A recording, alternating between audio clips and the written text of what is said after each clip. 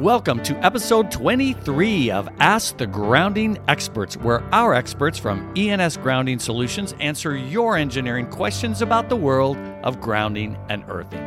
Today, the legendary David Stockin answers the question, how can step voltage accidents be prevented? Because these can be extremely dangerous, if not deadly. Save us from ourselves, David. Okay, so today's episode, we've had some questions about some of the incidences we've seen in the news about step voltages that people unfortunately have been killed. And obviously it's hard to comment on issues that we haven't investigated or been part of. So, and obviously our hearts go out to the families of people who have been injured and electrocuted. Recently, there was one in the news about someone being electrocuted from 42 feet away through step voltages, and a lot of folks had some questions that, is that really possible? And the answer is it certainly is.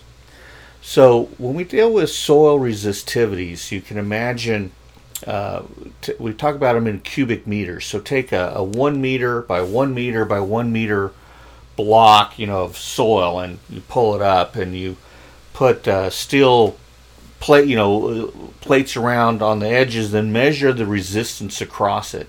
And when you start dealing with wet clays, for example, you can be only a few ohms across this cubic meter worth of soil. So imagine it's a little wet outside, you've got this layer of clay that's only a few inches thick, but it's wet and highly conductive, and you get accidental contact to an overhead voltage line.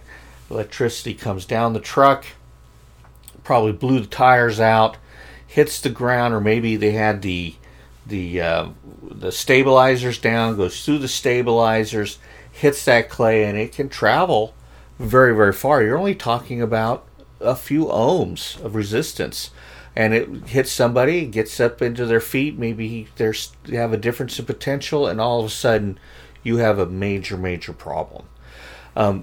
Going back to, we've talked about this before, lightning strikes the field. Half the cows in the field die, right?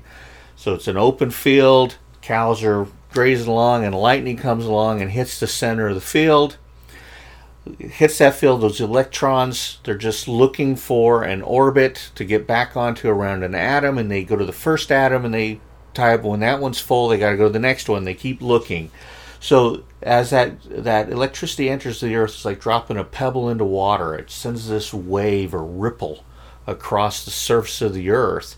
And if we had a voltmeter, the closer we got to the lightning strike, the higher the voltage would be, and the further away. So the cows facing the lightning strike, if the front hoof is at 750 volts and their back hoof is at 1,000 volts, that's a 250 volt differential, and it can kill the cow.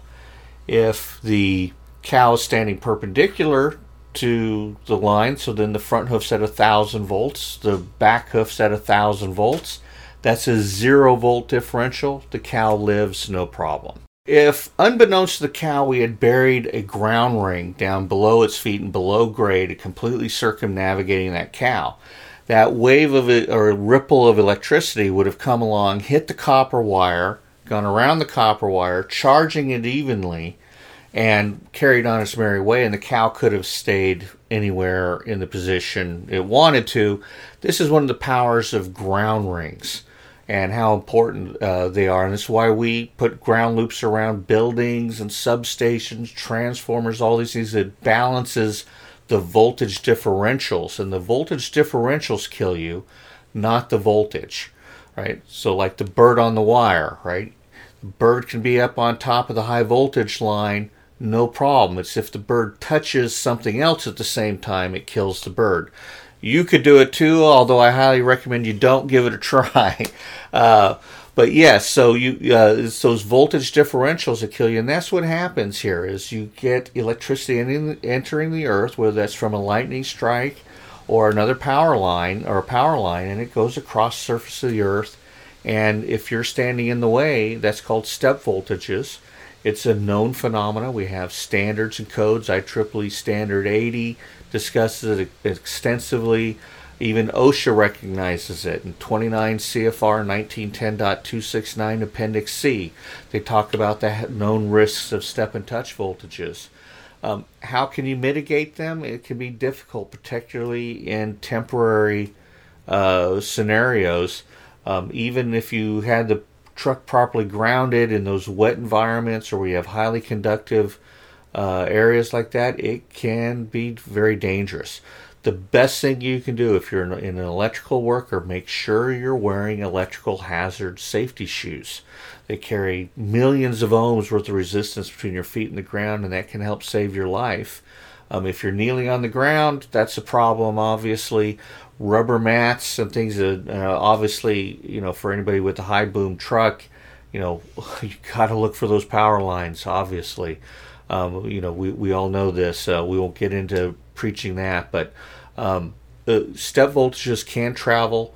They can travel far further than 42 feet. They can travel thousands of feet. We've seen this with lightning strikes and cows in the field. Thousands of feet away, cows can be killed from this. And it can, if it gets up onto a metal fence, all of a sudden it converts to touch voltages, and it can travel even thousands of feet further down there, doing touch voltage damage, which is even worse than step voltages. You are far more susceptible to those. So it's unfortunate. People do die from these events and these scenarios. It's very important that you plan accordingly and consider these issues, particularly when you're dealing with anything over 1,000 volts. You definitely, by code now in the NEC, in Article 250.191 and 194, anything over 1,000 volts, you must take into consideration the step and touch voltages in accordance with IEEE Standard 80. If you have any questions on that, obviously we'll be here to help you out. We're going to keep this one short today. If you're listening to us on a podcast, feel free to hit that subscribe and give us a rating. If you're on YouTube, hit that like button. Leave us a comment.